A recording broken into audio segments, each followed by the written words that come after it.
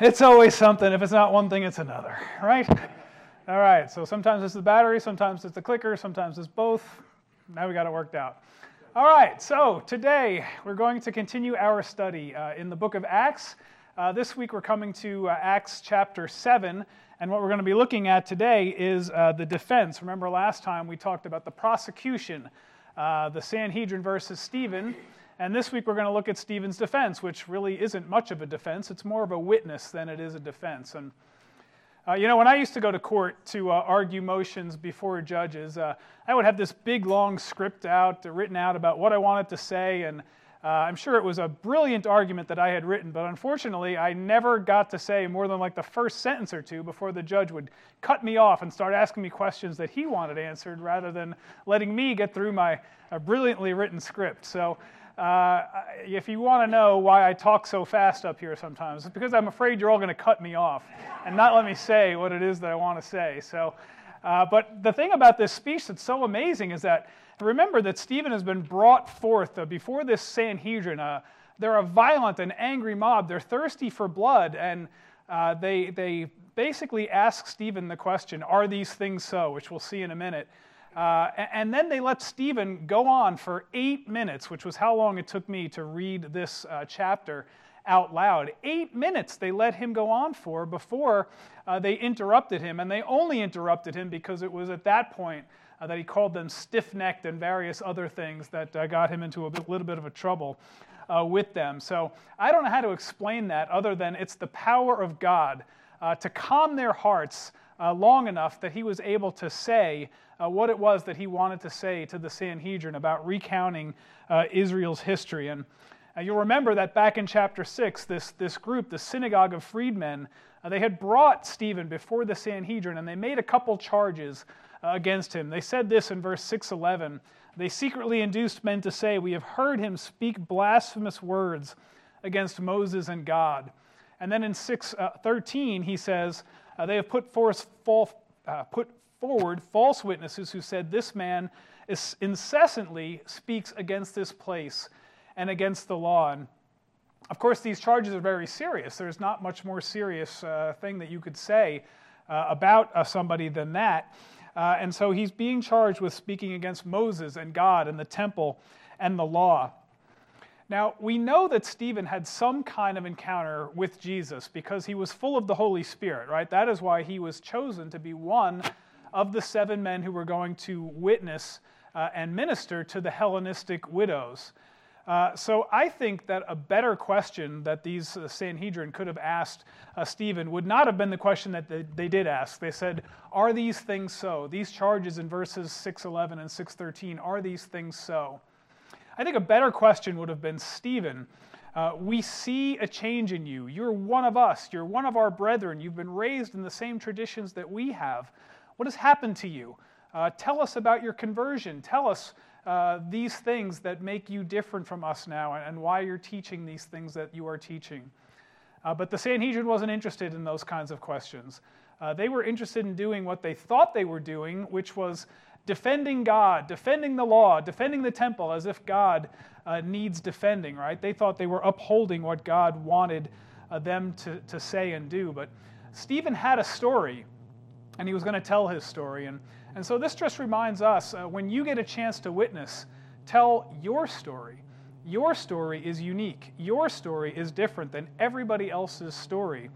And when you come across people who are hostile to your message, well, they may be hostile to your theology, but they cannot argue with your story. What has happened in your life? What changes have come about in your life because you have heard the gospel and you used to be this person, but now you're this person? And they can't argue with that, so always be sure you get your story in. I have read this chapter of Acts many times, as I'm sure you have too. It's a long chapter, this defense that he makes, and if you're like me, maybe you've skimmed over the first 50 verses or so because you know the history of Israel, you know what happened with Abraham and Joseph and Moses and David, and maybe you want to get to the good part where Stephen is going to slam these guys with his accusations, and so maybe you've skimmed a bit over the history of Israel.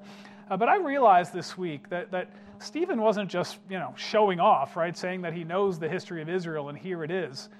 He was talking to these guys and recounting their history with a purpose. And I didn't realize that until this week, till I really dove into this chapter to see that Stephen was recounting history, yes, but he was using their history to show them that they didn't understand God, and they didn't understand the temple, and they didn't understand the law, and they weren't ready for the coming of Jesus, whom all these prophets had predicted. And so Stephen gets off 50 verses of testimony before he hits them with his allegations. And I think that the way this worked was that he's recounting their history, highlighting some of the glorious points of their history, and maybe the Sanhedrin kind of likes what they're hearing. We love to talk about our glorious history. And so what Stephen is doing here is he's basically laying a foundation. A builder can't build a house until he first puts a foundation down. And Stephen can't make his accusations unless he first lays his foundation for what the good parts of Israel were, and then the bad parts about what the prophets did who persecuted, or when the prophets were persecuted. So they didn't know where Stephen was going with this speech. He's gone on for 50 verses talking about their history, and that's when he finally hits them with the accusations. And what's interesting to me is that if he had started with the accusations in verses 51 to 53, you think he ever would have gotten to say what he wanted to say in verses 1 to 50? No, they would have stoned him, right? When you start off with, you stiff-necked people, you are always persecuting our prophets, and you don't understand, you resist the Holy Spirit, well, that would have gotten him stoned right out of the gate. He never would have gotten to say the things that he wanted to say. And so what I want to do is to kind of look at the passage in reverse. I want to look at the charges first, and then we'll go back and look at the first 50 verses, just kind of flying over them to see how Stephen was making his points as he went. And we'll see that Stephen proved that they did not understand God or the temple or the law. And by the end of his speech, I think Stephen makes it pretty plain that it's all about Jesus. It's not about the temple. It's not about the law. It's not about their tradition. It's all about Jesus, and they just never understood that. So let's read verses 51 through 53, and we'll take a look at those first. You men who are stiff-necked and uncircumcised in heart and ears are always resisting the Holy Spirit. You are doing just as your fathers did. Which one of the prophets did your fathers not persecute? They killed those who had previously announced the coming of the righteous one, whose betrayers and murderers you have now become. You who received the law as ordained by angels, and yet did not keep it. Have you ever read the book from Dale Carnegie, How to Win Friends and Influence People? If you haven't, don't feel bad. Stephen hadn't either, apparently. Because if this was going to be how you want to talk to your prosecutors, probably this would not have found its way into Dale Carnegie's book. But you'll recall that Stephen is not really offering up a defense of himself, like in the classic sense of a defense where you're talking about, how am I going to exonerate myself from these charges? That's not what he's doing.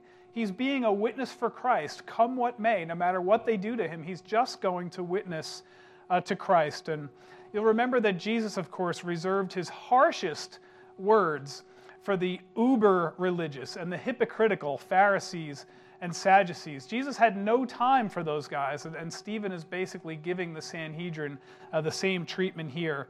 He charged them with resisting the Holy Spirit, with persecuting the prophets from Moses to Jesus, and with not keeping the law.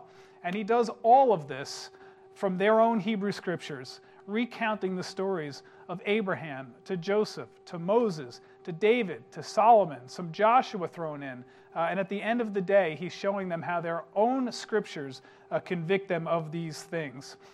So they resisted the Holy Spirit. One way to resist the Holy Spirit is to be stiff-necked. Now, if you've ever woken up with a stiff neck in the morning, you know that it's very difficult to move your head without pain, right? And so when you're looking around, you have to turn your whole body almost if you want to see something. And so to be stiff-necked kind of means not able to be attuned to more than one thing. You can only look straight forward at having this tunnel vision. And so it means to be stubborn, to be not able to hear God, not able to listen to God. And in Exodus 33, God said to Moses, I want you to lead my people out of Egypt and into the promised land. But I will not go with these people because they are a stiff-necked people, and I might destroy them along the way. And so he was very angry with this stiff-necked people. And so certainly the echo of Exodus 33 would have been ringing in the ears of the Sanhedrin. So one way they resist the Holy Spirit is to be stiff-necked. Another way is that Stephen called them uncircumcised of heart.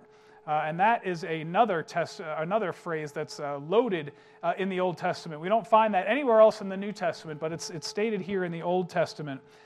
We get it first from Deuteronomy chapter 30, verse 6, where he talks about what it means to have a circumcised heart.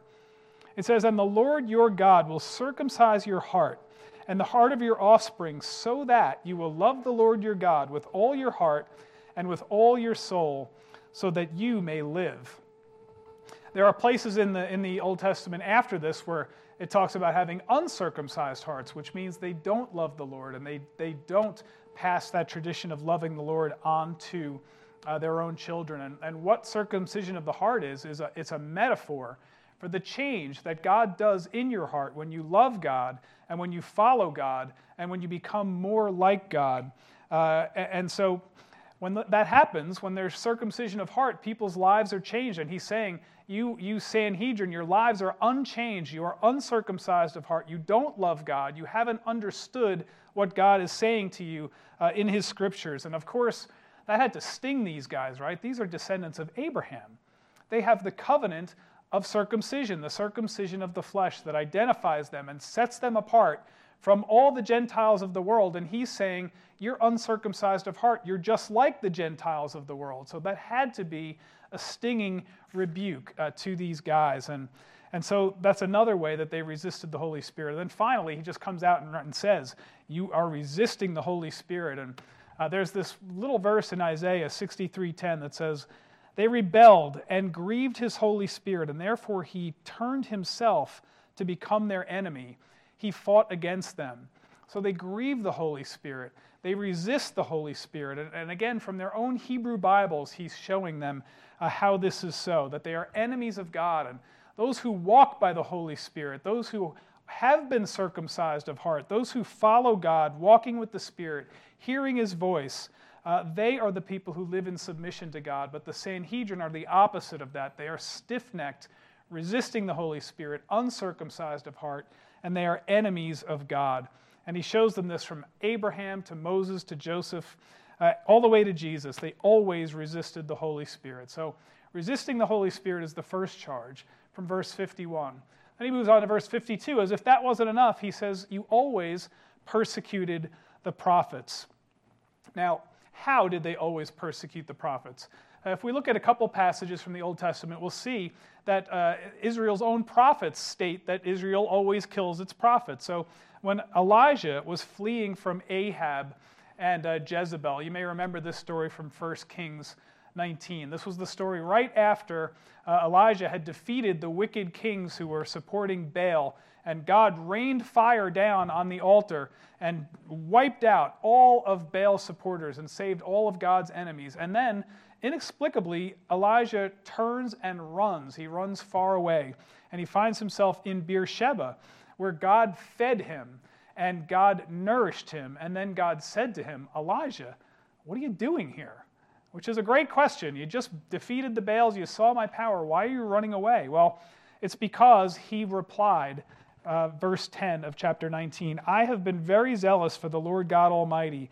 The Israelites have rejected your covenant, torn down your altars, and put your prophets to death with the sword.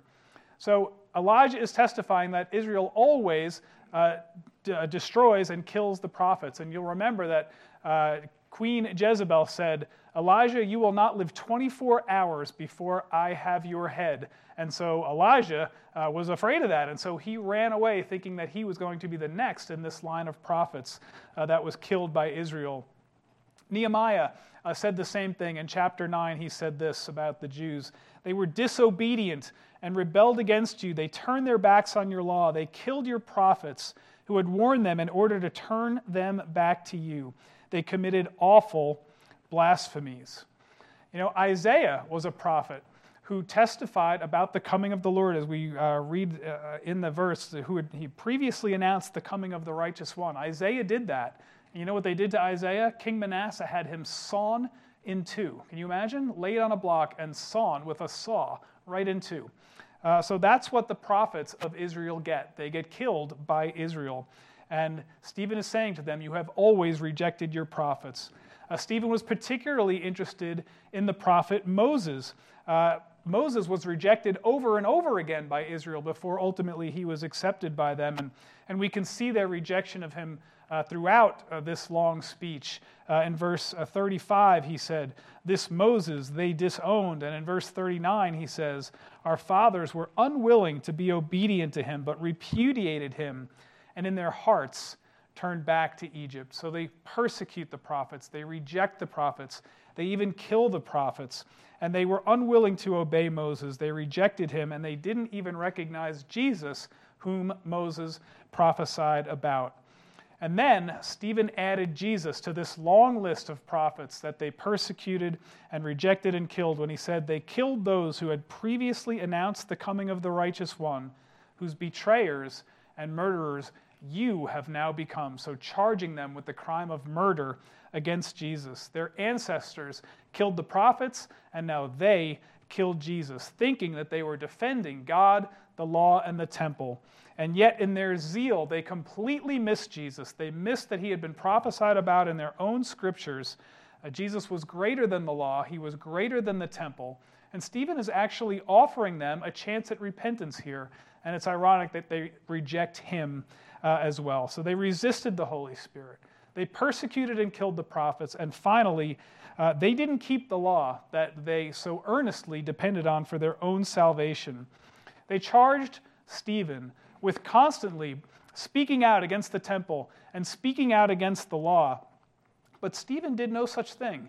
He showed great respect for Moses, the temple, and the law. So if we were to look at verses 20 to 22 of chapter 7, it says this: it was at this time that Moses was born, and he was lovely in the sight of God.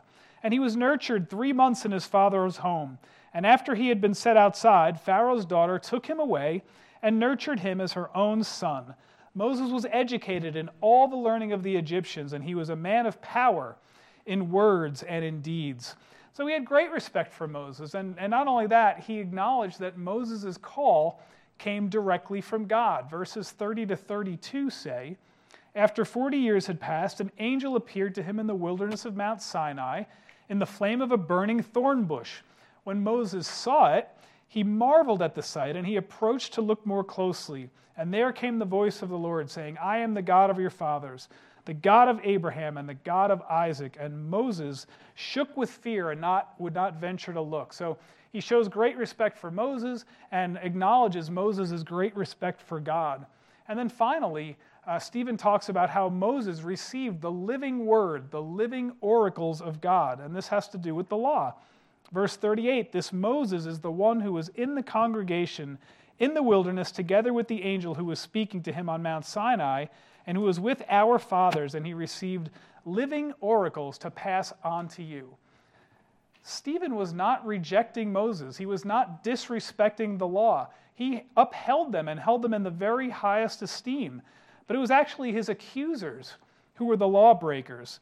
Stephen had just charged them with betrayal and with murder, and they couldn't deny it. They had put Jesus to death. The charges were true. They unlawfully killed Jesus, the righteous one, and they failed to keep the law. They were guilty, just as Stephen had charged. The Jews accused Stephen of speaking out against God and the temple and the law, and Stephen turns the tables on them and says, no, it's not me who disrespects God. You disrespect God, and you don't understand the temple. You don't understand the law. So Stephen proved these things. He proved that they didn't understand God, they didn't understand the temple, and they didn't understand the law. Let's start with God. God is dynamic. God is not static. God is not set in stone.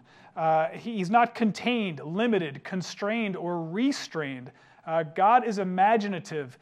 He is constantly surprising us. His plan is not limited to our human understanding. And Israel's leaders failed to recognize the changing nature of God's plan over the course of history.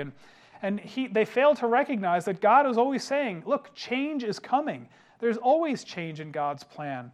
And so Stephen weaves these stories of Abraham, Joseph, Moses, David, Solomon, Joshua, all together to show, look how unexpected God can be at times. And so why would you think that he would ever not be surprising or unexpected? He works in ways that we cannot understand and ways that we can anticipate. Think about these people who are mentioned, these men who are mentioned. Abraham is called out of Ur, and he's told that he'll be the father of a nation. Can you imagine being in Ur and trying to imagine what that must be like, and then that one day Abraham would actually be the father of a nation? Joseph, rotting in an Egyptian cell, somehow finds himself as prime minister over all of Egypt, saving Egypt from the famine that had come upon them. Could he have ever imagined such a thing?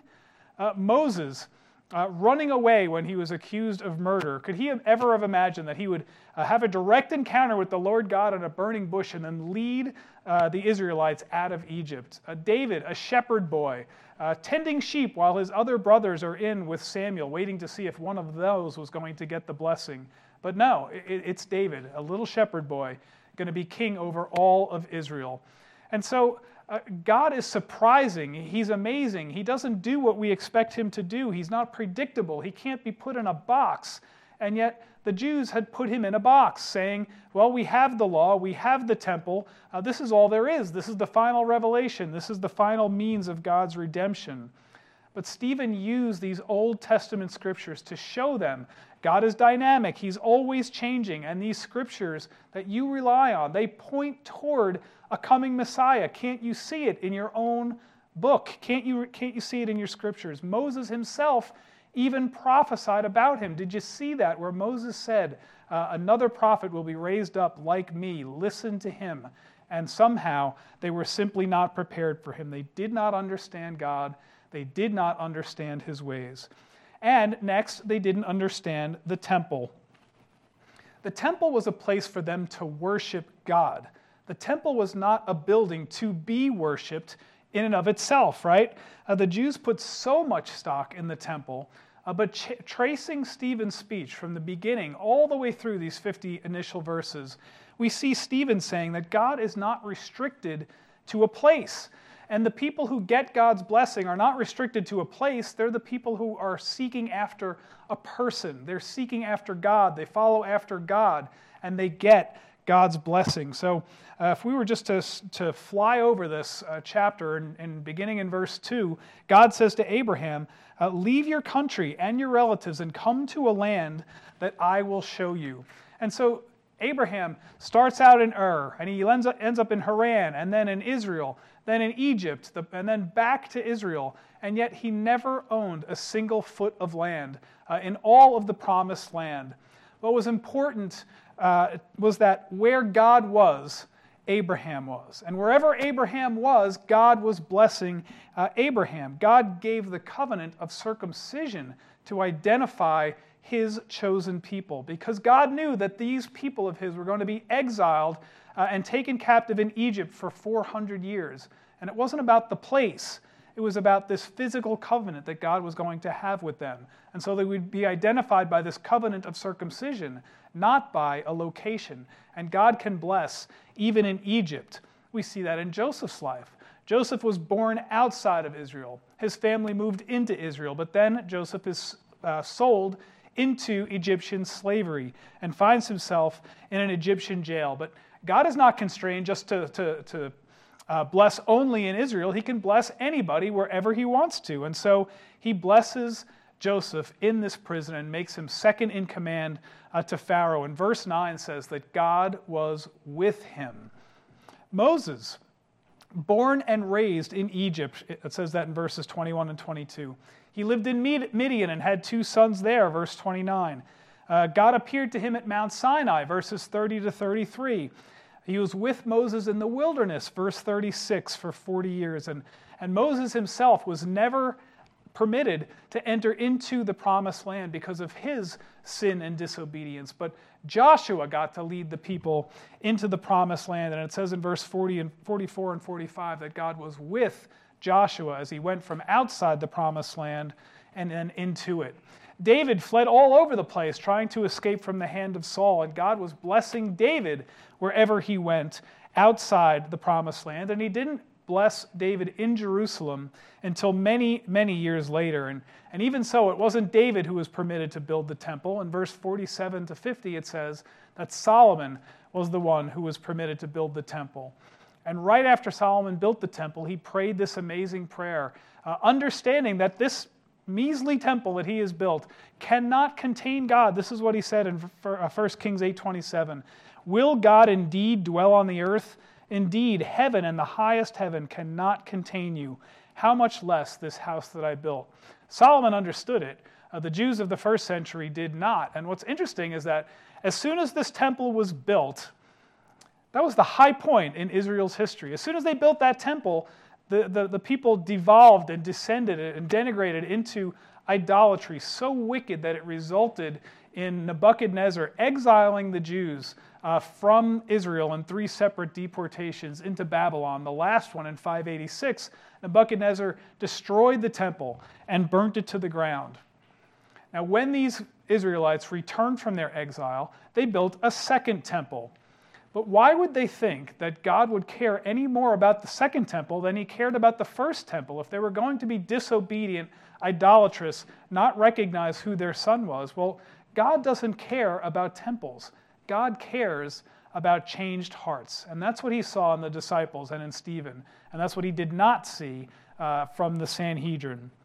So, from Abraham to Jesus to now, God's presence is not limited to a single place. He could bless anyone outside of Israel or inside of Israel. And the people who receive God's blessing don't worship a place.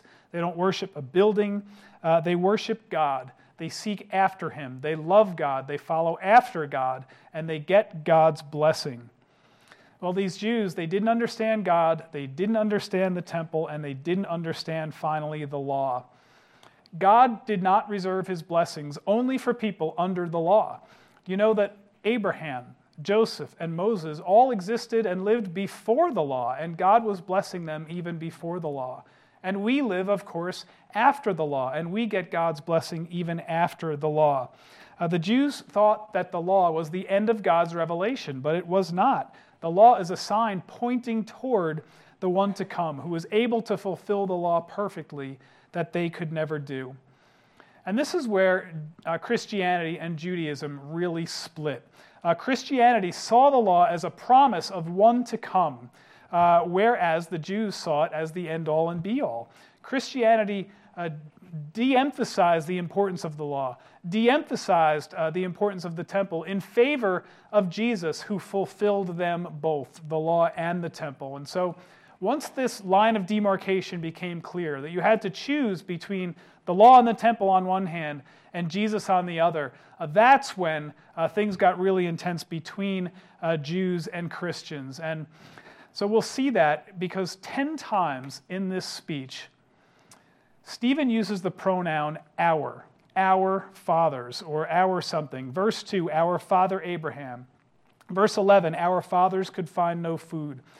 When Jacob heard that there was food in Egypt, he sent our fathers there. That's verse 12. Jacob went down to Egypt, and there he and our fathers died. Verse 15. The new Pharaoh who didn't know Joseph took advantage of our race. Verse 19. Verse 38, the God who was with our fathers. Verse 39, our fathers were unwilling to be obedient to him.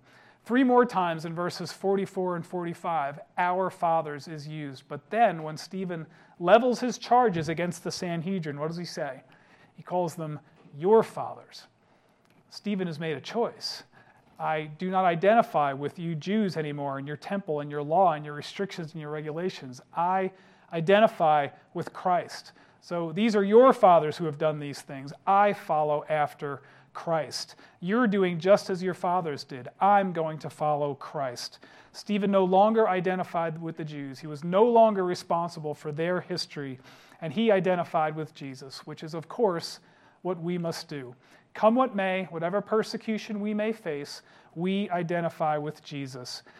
The Sanhedrin obviously decided that they were going to be on the side of the Jews and the side of the law because they stoned Stephen, and we're going to see that story next week. But for now, I want to talk about a few applications. And the first thing I want us to understand is that we need to keep our faith fresh. You know, the Jews refused to accept anything new. They didn't understand that God continued to give new revelation until the perfect revelation of his Son who came, and we see that in the beginning of the book of Hebrews. Their faith became dead. Their faith was the ritualistic keeping of the law and rules and regulations for the sake of keeping up appearances, but their faith had no life in it. Do you remember that Bruce Willis movie, The Sixth Sense, where the little kid comes up to Bruce Willis and he says, "I see dead people"? That is a chilling moment of the movie as he sees these dead people walking around, and Bruce Willis says, where do you see them? When do you see them? He says, "They're everywhere," right? That's what he's thinking. And our life as Christians should never look like that. When people walk inside a church, they shouldn't look around and say, "I see dead people," right? We should be looking around this church and saying, "I see a vibrant, alive church," because God is dynamic, he's surprising, he's exciting, he's creative. He acts in ways so many different times that we cannot see coming, and it's so wonderful. And so our faith, our walk, should reflect that. We should not look like dead people. And so don't put God in a box thinking, God never acts like this, and he always does things like that. Who knows what God might teach you today? Who knows how God might answer one of your prayers tomorrow, a prayer that you've been praying for 30 years, he could answer tomorrow if it is his will. So don't allow your faith to become dead. Be on the lookout for opportunities to share your faith, stretch your faith, tell people how God is working in your life. Just talk about your faith, share it with others, and that's how we keep our faith fresh. Secondly, avoid the mistake of the Sanhedrin. They lived in the promised land. They received the law. They had this amazing temple. They had a building where they could go to meet God. They were God's chosen people. They were God's covenant people, and they enjoyed special privileges as such, and yet they still were not saved despite all of that. The mistake of the Sanhedrin was thinking that the land and the law and the building was enough. They missed Jesus completely. They never got that part of it. If they had understood God, the temple, or the law, they would have seen that a Messiah was coming, and they would have recognized Jesus for who he was. So Jesus is all we need.